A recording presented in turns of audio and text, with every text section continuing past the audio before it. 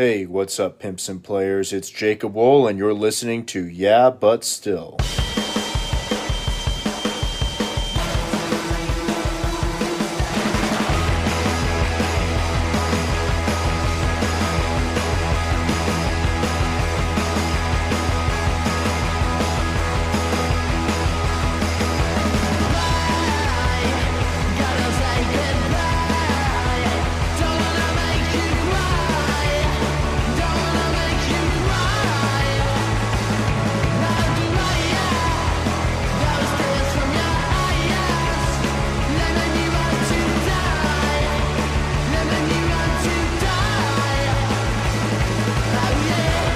While we're on the topic of wool and sex, you should play the clip where Tarpley talked to him about dating apps. Okay, I got that. I mean, So she the didn't. context for the Bernie one Yes. is that I was asking him, he's giving this whole speech about dating and relationships, and so I was like, so what's the connection between that and politics?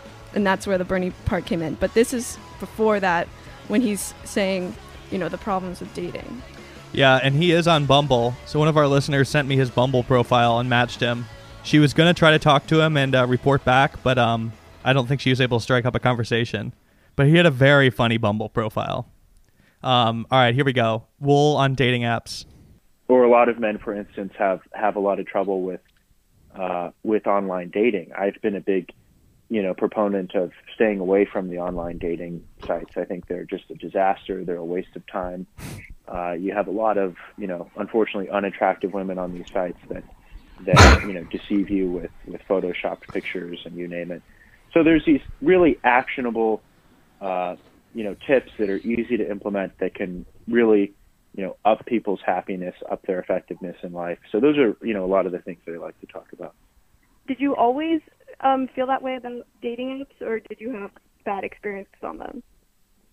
No, I've just sort of, heard through the grapevine that people have had a lot of trouble, and, thankfully I haven't had the same sorts of troubles, and so, I've sort of sought to fix this equation, and it seems that there are very clear, workable answers that will give men, a lot of success. Yeah, this is really small. It's a small thing to get caught up on, but we know Jacob Wool lies. He tells huge lies, but the ones I'm most fascinated about are the lies he tells where he's just lying about living a basic life, right? Right. Like where he's like, yeah, I've heard it through the grapevine. Like I had to not Heard it laugh through the grapevine. because it's like he's lying about the one thing most people have, where it's like friends, like a couple friends, Right. a social life of some sort, basic conversations where you're just shooting the shit with somebody. Like he for sure Yeah. does not have that. I mean, it's literally the hipster coffee shop thing all over again. Yeah, no, I heard in a coffee shop that catfishing happens. yeah. Yeah. It's the one thing he's never had. It's his biggest lie is having friends. Yeah. Where it's like, you could imagine like the type of people that he has like Jack Berkman, he has his dad, and like these weird cranks, but they're always up to something, they're always up to their weird schemes. Like this person definitely, I'm sure, had almost no friends in high school, but I'm sure the conversations are never what most of us experience, where you're just like bullshitting, talking about Tinder, talking about Bumble, and it's so clear. Talking to, there's no grapevine. Yeah, there's no grapevine. Yeah. That's not something people say when they're like repeating friends' anecdotes about dating apps. Yeah. Yeah, the problem is that people have a lot of trouble with those, and it's it's something unique that I've heard through the friends I have, So I'm here to fix it. I've heard through my many friends that women use Photoshop. Yeah, a big problem with Bumble is that some of these girls, they'll just take screenshots of your account and send it to podcast hosts that they listen to, and then the podcast host put it on their Discord, their Patreon Discord. That's a widespread problem I want to fix with these apps. Oh, so anyway, what else we got from the Wool interview? Oh, well, I think. Oh, you go ahead, Tarp. Oh no, I mean this is just the best line.